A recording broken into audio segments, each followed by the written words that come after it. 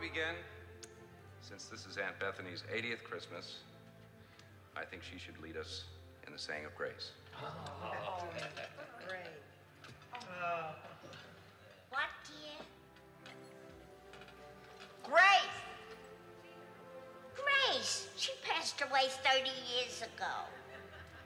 They want you to say grace. The blessing.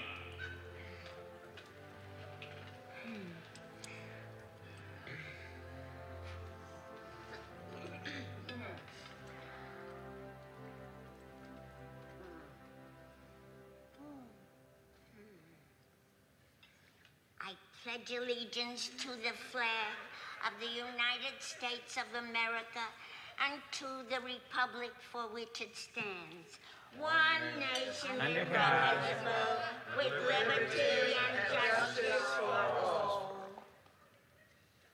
Amen. Amen. Amen.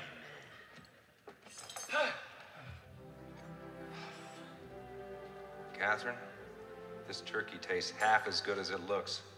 I think we're all in for a very big treat. Save the neck for me, Clark. Okay, Eddie.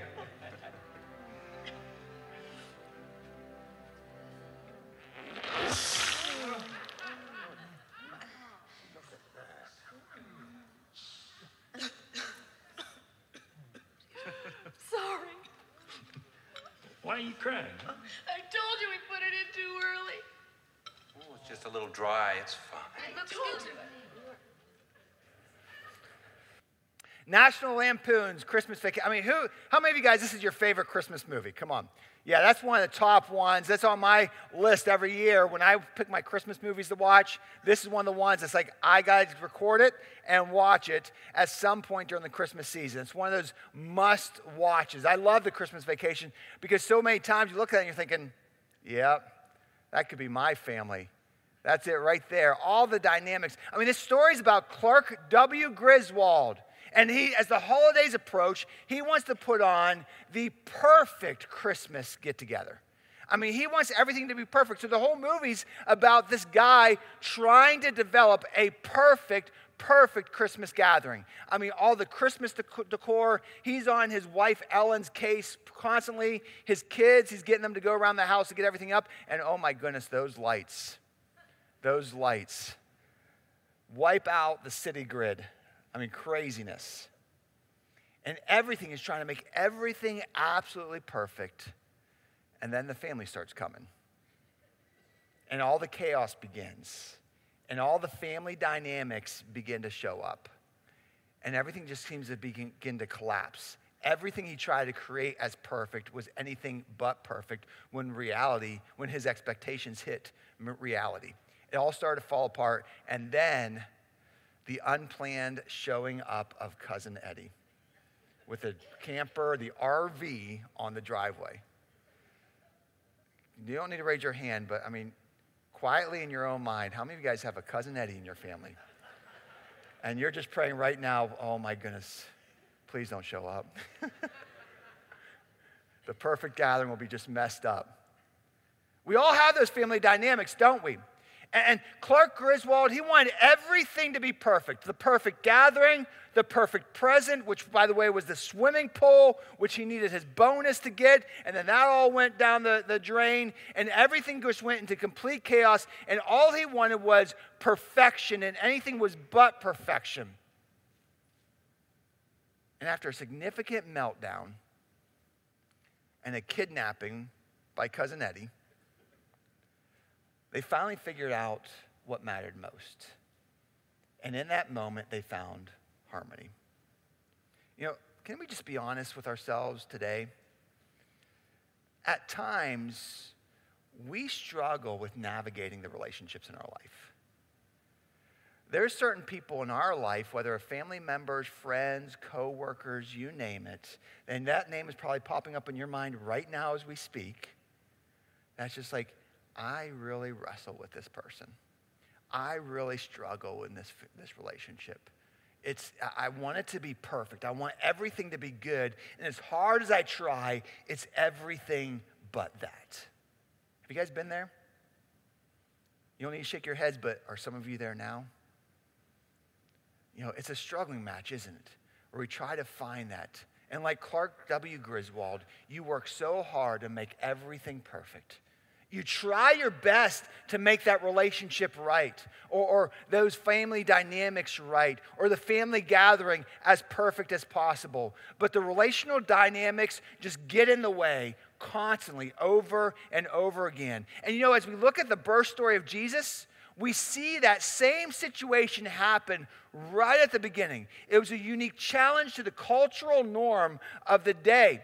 And Joseph, Jesus' earthly father, was put into a really challenging situation as Jesus was coming onto the scene. You know, Joseph and Mary at this time, when we're introduced to them at the beginning of the story, they were preparing for marriage. They were preparing for a wedding. And for those of you who walked down that path before, you know the stress level, what that's like. All the dynamics that go into play, trying to get all the pieces of the puzzle put together in the perfect way. You want everything beautiful, everything right. And so this was Joseph and Mary's focus at this time. They were wedding preparing. And then everything changed in one quick moment. And everything changed that challenged what was the cultural norm of the day and challenged the relational dynamics in their relationship with each other. And you better believe it challenged their relationships with other people around them too. They got hit with a curveball. And here we begin the story, Matthew 1, beginning of verse 18. It says, this is how the birth of Jesus the Messiah came about. His mother, Mary, was pledged to be married to Joseph. But before they became together, she was found to be pregnant through the Holy Spirit because Joseph, her husband, was faithful to the law and yet did not want to expose her to public disgrace. He had in mind to divorce her quietly. You catch what it said? Joseph was faithful to the law. You know what that means? What that basically means is Joseph lived a life that pursued righteousness. You've heard me talk about this before. Righteousness is just being right before God. And being righteousness is the path towards holiness. You know, our goal in life is to be driving towards righteousness. The Bible tells us that God's will for our life is to pursue righteousness that guides us to holiness. Holiness is just a fancy word that means to be set apart. We need to be set apart from this world. We need to be different than everything and everybody else in this world because we're pursuing righteousness. We're pursuing Him. And the Bible says that Joseph was faithful to the law. In other words, he made it his ambition. He wasn't perfect, but in every fiber of his being, he made it his ambition to pursue God and live in such a way that honored Him. And at that time, it was by following the law.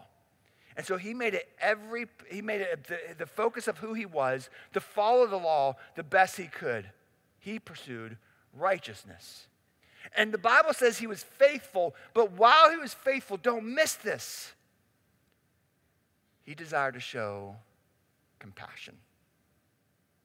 He had this wrestling match within his heart of being faithful to God, of pursuing righteousness in God, but also walking in compassion towards those around him. More specifically, to Mary. Because at this point, a curveball was thrown. They were engaged to be married. And you see, at that time in history, in that culture, to be pledged to be married, to be engaged, was a legal bindment. It was, you are practically married already. You see, in that culture, engagement lasted 1 year. And during that 1 year, the lady would go and live with her parents. And once that 1 year was over, then she would consummate the marriage by moving in with her husband. And then they were officially married after all those celebrations. But when they became engaged by law, they were binded together already. So any action or suspicion of adultery was a serious offense and a separation of that binding agreement. And so here Joseph was dealing with this major situation, this major curveball. He would have been dealing with the suspicions and the challenges and the suspicion of an unfaithful spouse. And what do I do with this? I mean, all of a sudden one day, out of the blue, she just comes and tells me she's pregnant. What am I supposed to do with this? You can imagine the curveball he was dealing with, because he was not at that moment privileged with the same information that Mary was. Mary was visited by the angel. Mary was told, this is what's coming. All Joseph knew was, you're my fiancé. We're legally binded together. And now you're pregnant. Now what? And this changed everything relationally for them. And you got to understand, in this moment, both Mary and Joseph were dealing something on a different spectrum, but the same thing. The mystery of what this all meant, what this was all about. Because right now there was a mystery that was unfolding. The Messiah was coming.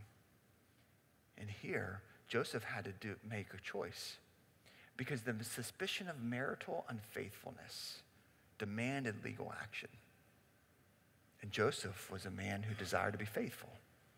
He was a man who desired to follow the law to the best that he could to pursue righteousness. And now he was faced with a choice of legal action. And with that, he had two options.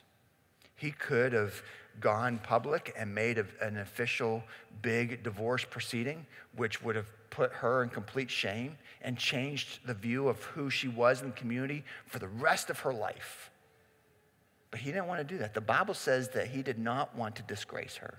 He did not want to shame her. He had this complete compassion for her. And so he went with option two. Option two was to go into private matter, where he brings two witnesses with him. In the letter he brings to her of divorce. That signifies, we're done. It's over. We're moving on.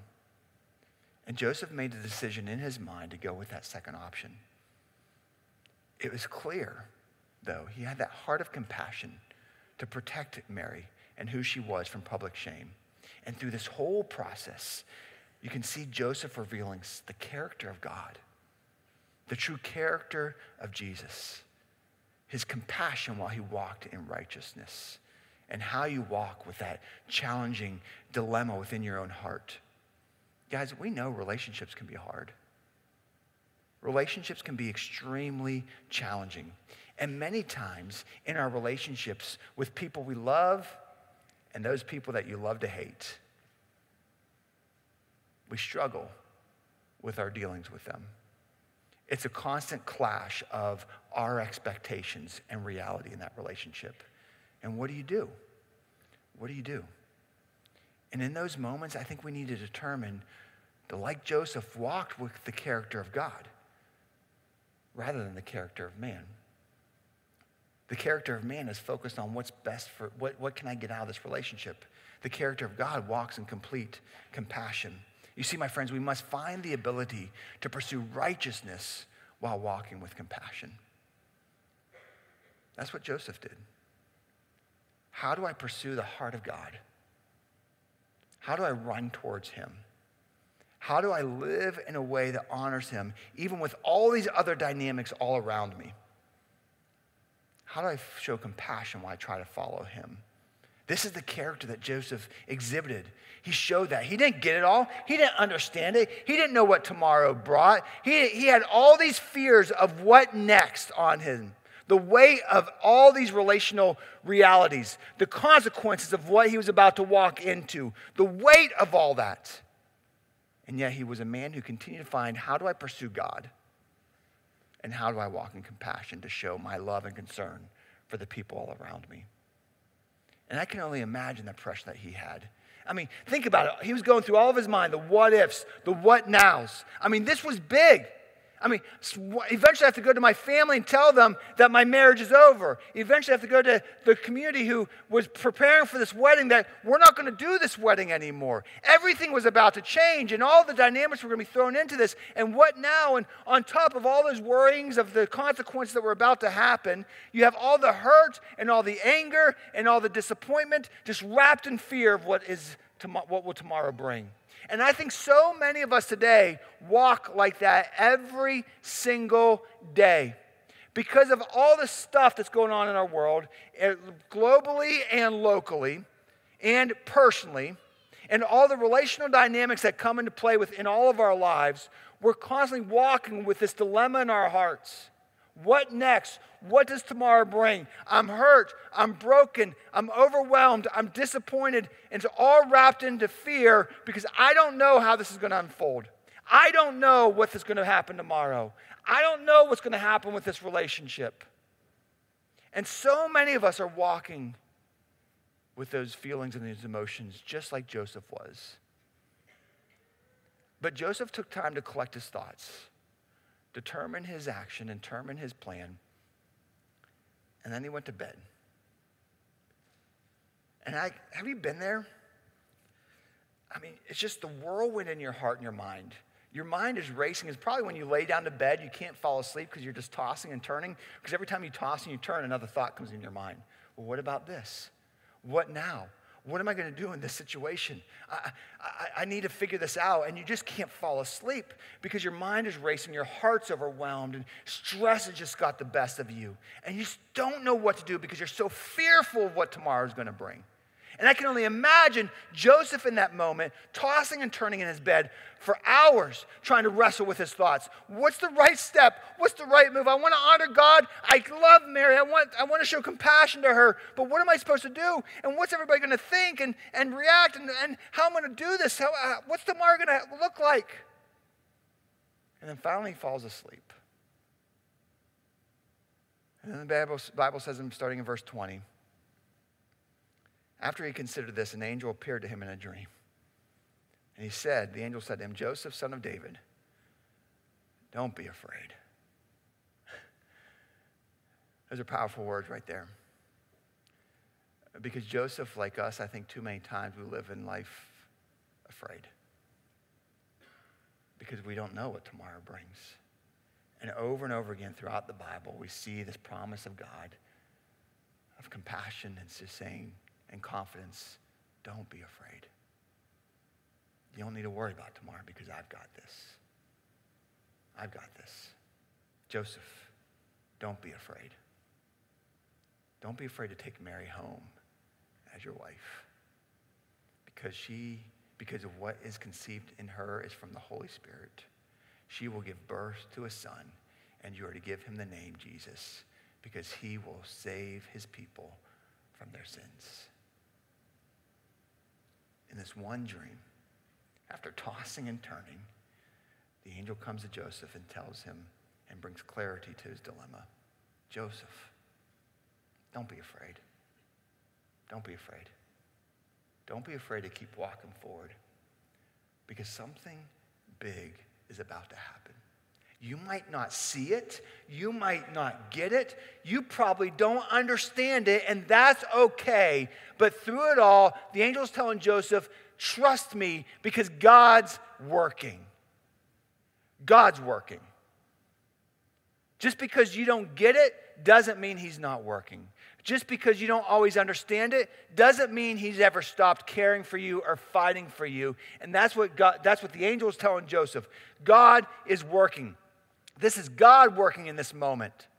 So you trust me. Don't be afraid. You keep moving forward. You're good. Because God's working behind the scenes.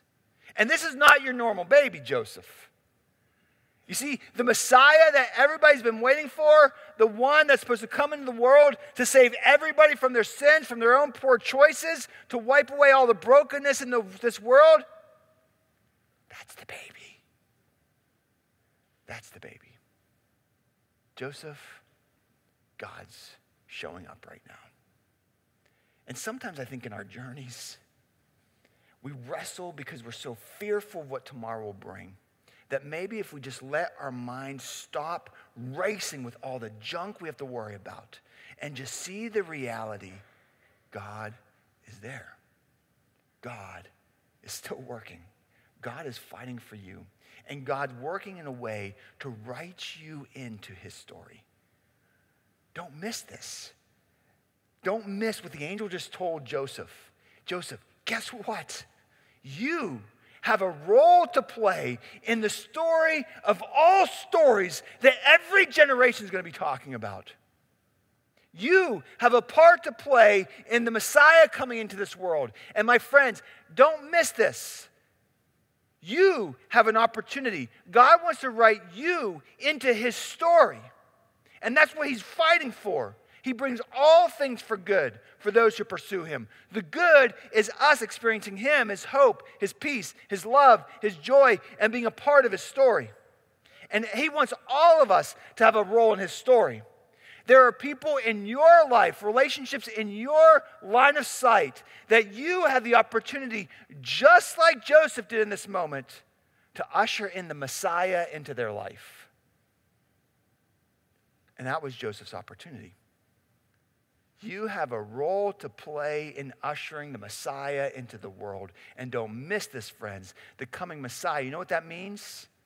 When we pursue righteousness and walk in compassion, we have the opportunity to usher in the Messiah into someone's life.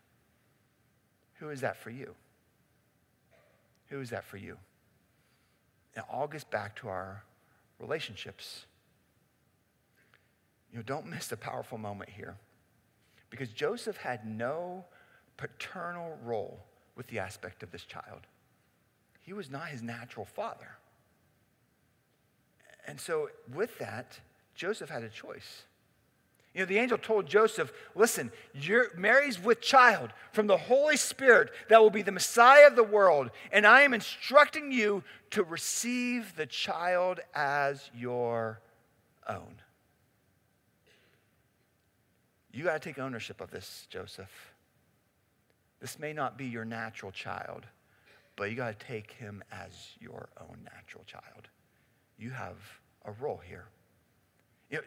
Joseph's adoption of Jesus as a child is a foreshadowing of God adopting us as his children. You see, God brought Jesus into the world to ultimately die on that cross so that he can take us as his own.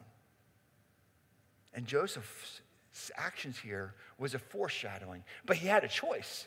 He could have woke up from the dream and said, you know what? Nah. These relational dynamics I'm about to walk into, what the angel's asking me to do is completely opposite from what the world's saying to do right now. I don't want to rock the boat. I don't want to create waves. I don't want to be the odd person looking out in the world. I don't want to be sticking out like a sore thumb in the community. So maybe I'm just going to do what I need to do so I can look good. So no one's talking about me at the park. But Joseph had a choice. Go with the plans he developed in his mind. I'll quietly divorce her, protect her from the shame of public disgrace, and move on with my life. Or I trust God. I move forward. Even when I don't get it. Even when I don't understand it. Even when I know relationally, this is going to be a challenge. Mary and I are going to have to walk through some hard things because we're going to be dealing with a lot of people around us that don't get it either. And it's going to be a challenge. And I'm going to have Cousin Eddie and everybody else talking to me what they think I should be doing and kind of pushing me in different directions. In all this turmoil, he chose to accept the child as his own. In the dynamics of our own relationships, we have a choice. You have a choice. Do you go with your own plan, or do you own God's plan? Which direction will you go? Because in their life, in your day-to-day, in the relationships that you have, at work, at home, wherever you may be, we all have the different dynamics that we come into play, and then we all, like Joseph, wrestle all night long in the bed, and we develop our own plans of this is how it's going to work out. This is what we need to do. And we develop our plans of what should happen. And then God jumps in and says, You might have made it sound logical in your mind. I got a plan for you. And at that point, we have a choice, just like Joseph. Do we walk with the plans that we develop for ourselves, or do we own the plan that God's giving to us? Where are we at? Because we all walk in a way where we want what God gives to us. We want the blessings of God in our life. We want all the freedom, all the love, joy, hope, peace, goodness, whatever, all that stuff. We want God just to give it to us while we live life on our own terms. But God's saying, no. It doesn't work like that. You can't just kind of develop your own plans of how you think you should live your life, how you should conduct yourself in your relationships or in your own world, and just kind of go your own way, and then I'll just kind of sprinkle some blessings and goodness in your life. I'm not the fairy tale out here. I want to give you something better. But you have to own my plan. You have to own it. There's a difference between getting stuff for free and owning something.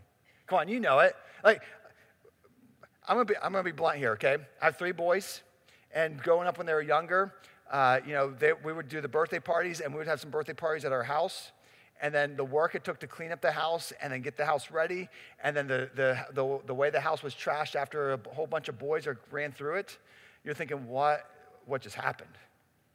And so my wife and I was like, hey, you know what? We could just go have our party over at this place. We just show up, and we leave, and the mess is not ours.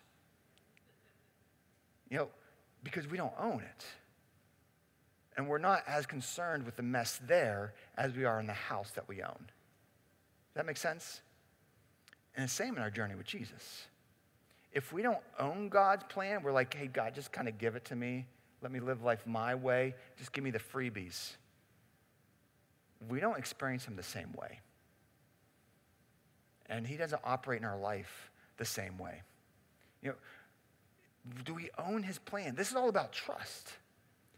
Joseph had to trust God in a big way, to wake up the next day and walk a path which was culturally opposite of the culture norm. Everybody was going to be talking about them. He had family dynamics. Mary had to deal with. All this stuff he had to deal with the next day. It's not just like, wake up, here we go. This sounds fun. No, he was bringing the battle on to walk this way. And it all had to start with trust. Do you trust God enough to own his plan in your life? That you know what? I don't get it. I don't understand it. I have so much fear in me of how this will work out. I don't know how this will work out. But do you trust God enough that you will own his plan and walk the way he says to walk? That's what Joseph did. That's what Joseph did. To trust him enough to walk his path, even when we don't get it. In the letter to Ephesians, in Ephesians 4, the Apostle Paul provides some great godly advice to Christian living and how we pursue righteousness while walking in compassion. Let me just read some things in chapter 4, beginning in verse 17. Paul writes these words, "So I tell you this and insist on it in the Lord, that you must no longer live as the Gentiles do, in the futility of their thinking. They are darkened in their understanding and separated from the life of God because of the ignorance that is in them due to the hardening of their hearts. Having lost all sensitivity, they have given themselves over to sensuality so as to indulge in every kind of impurity, and they are all full of greed. That, however, is not the way of life you learned when you heard about Christ and were taught in him in accordance with the truth that is in Jesus. You were taught, with regard to your former way of life, to put off your old self, which is being corrupted by its deceitful desires, and put on the new self, created to be like God in true righteousness and holiness." Guys, I don't have to give you this news flash. I think we already know this. This world is full of junk. And it's not getting any better. It's just in this tailspin of chaos and disorder and craziness. And the Bible says, what Paul wrote, what we see all throughout the Bible, is the heart of man is so corrupted. We all struggle with this. In relationships, we make relationships more about what I get out of it than what's best for that person. We become very selfish in our relationships. And that's where so much of the corruption comes into play. It's all about me, what this relationship provides for me. What can I get out of it? And then when you do that, you forget about the reality of walking in compassion within those relationships. And here we see that struggle. And what Paul says is because of that, our hearts get hardened. Our hearts get hardened in this relationship, hardened with what is the path to follow God. And he says, that's not who we were in Jesus. That's not who you are in Jesus. We're to put off the old self and take on the new self. We don't respond to in relationships the same way that everybody else does. We walk with a bigger goal in mind. We put away our corruption, our selfish and deceitful desires, and we put on the new self, being like God, walking in true righteousness, walking towards holiness. That's what Joseph exhibited. That's what he walked, pursuing righteousness while walking with compassion. And then from there, throughout chapter 4, you can read it on your own. I encourage you to do that. Paul then goes on to gives kind of a blueprint. Well, how do I do that? Well, he talks about controlling our anger. Not letting our anger get the best of us, but how do we truly control that in our relationships when things don't go our way? When Cousin Eddie shows up on the driveway, how do I control my anger and all the thoughts that's going in my head? How do I bite my tongue and just not let just whatever comes out of my mouth was what's in my heart? Become just vomiting all these words out there that kind of breaks the relationships even more. I need to control that. I use my words to build others up rather than tearing them down. And I become a person of high character and integrity that is truthful with my words, honest with my words. And I be a person who contributes to society. I'm not a person who is expecting other people to always take care of me or provide for me. Paul writes that we need to become people who are contributors to society. Contributors to the world around us, to the people around us. And then he concludes all that by saying, starting in verse 31, to get rid of all bitterness and rage and anger, brawling and slander, along with every form of malice. Be kind and compassionate to one another, forgiving each other, just as Christ God forgave you. Doesn't mean you become a doormat, just let people walk all over you. That's not what this means. Doesn't mean it's okay the way that people may have hurt you. But it means within the hurt, within the brokenness, within the relational dynamics, how do I walk with compassion? How do I pursue righteousness? That's what Paul's saying here. Going back to the story of Jesus' birth, the angel told Joseph that the name of the child will be Jesus. Jesus was the Greek form of the Old Testament name Joshua. And that name Jesus meant the Lord saves. Names in the Bible were powerful and had a purpose and had a meaning. In the Old Testament, God told Moses when he was saying, well, who's going to take care of us? Who's going to be there for us? He says, well, here's my name, Jehovah Jireh, the Lord who provides. In the Old Testament, he said, my name's the Lord who provides. In the New Testament, he gave his son the name, the Lord saves. And they said he will be called, like Tony talked about last week, Emmanuel. This wasn't a new name. This was kind of like a classification that God will be with us. You can belong in him. If you missed that message last week, I encourage you to check it out, not just for the message, but for the outfit Tony wore. Woo-wee! But in those names, God is highlighting something extremely powerful. He is the God who saves. He is the God who provides. He is the God who is always with us. You know what that means? It means the Lord who provides is present to bring salvation to his people. You are not alone. There is a God who loves you desperately.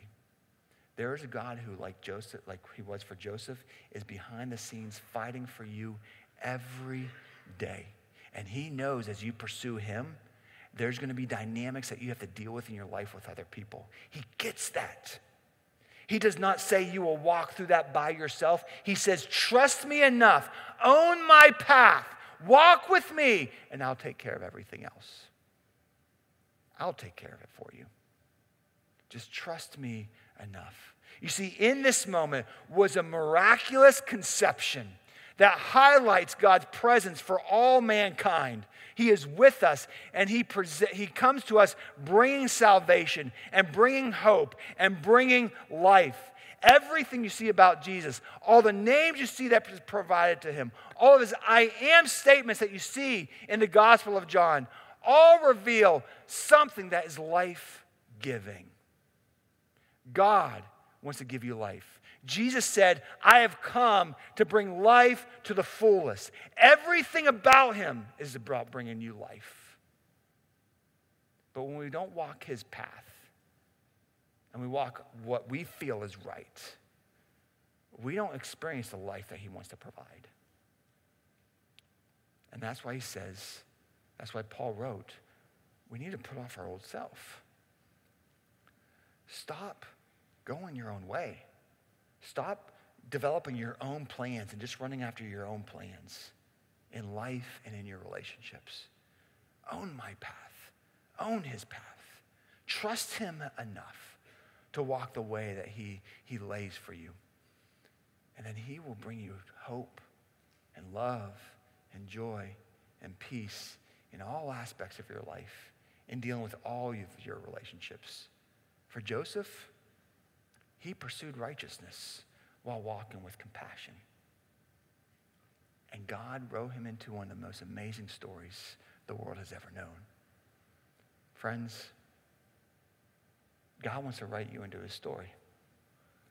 That you become a person that ushers in the Messiah into somebody else's life. But we have to pursue him.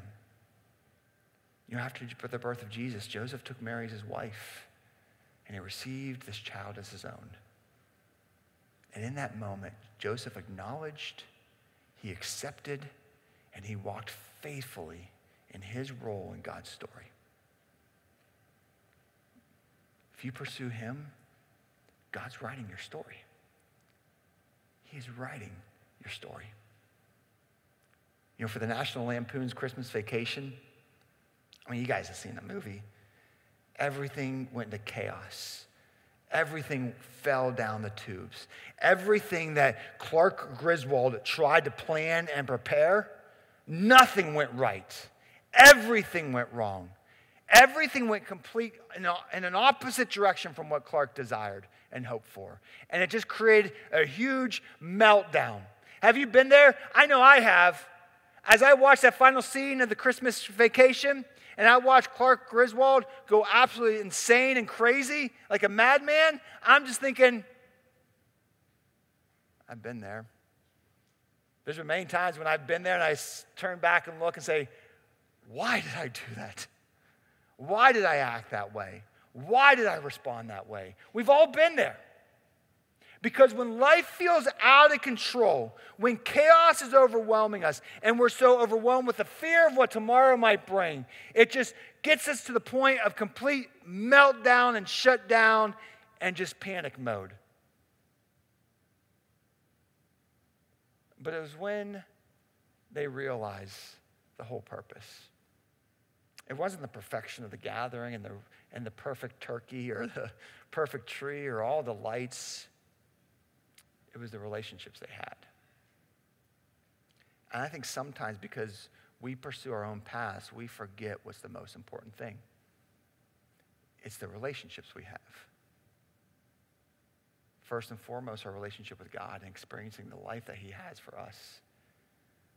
And the relationships with those around us. But can I be real with you?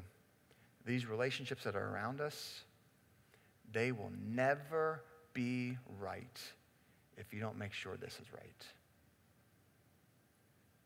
And sometimes these holiday seasons just highlight and magnify some of the brokenness that we have in our relationships. And some of you are sitting right now in this moment, overwhelmed with brokenness in your relationships. And you're trying so hard, you're fighting so hard to make everything right. And can I just be real with you? Yes, there's things you need to do to put the puzzle pieces together. But none of this will work. You can't fix your relationships horizontally if you don't first make sure your relationship vertically is right. You've got to run towards him. You've got to pursue righteousness while walking in compassion. Put off your old self. Stop trying to do things your way, what you feel is right, and put on your new self and trust God enough to walk and pursue him.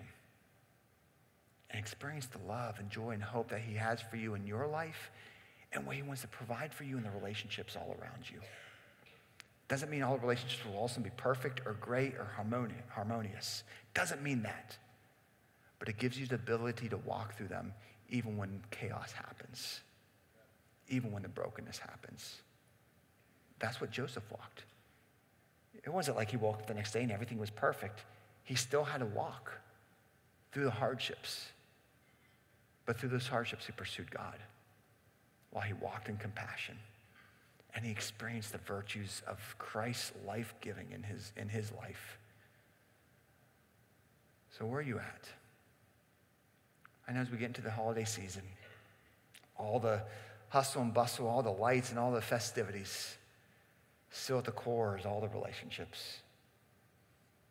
How's the relationships in your life? Are you trusting him enough to own his path? You know, if there's some dynamics you're dealing with in your relationships and you need someone just to pray with you, we're here for you. We'd love to be praying for you, and we'll walk beside you. We may not have all the answers, but we promise you, you will not walk it alone. You will not walk it alone. There is a God who loves you, and there is a God who's fighting for you every day.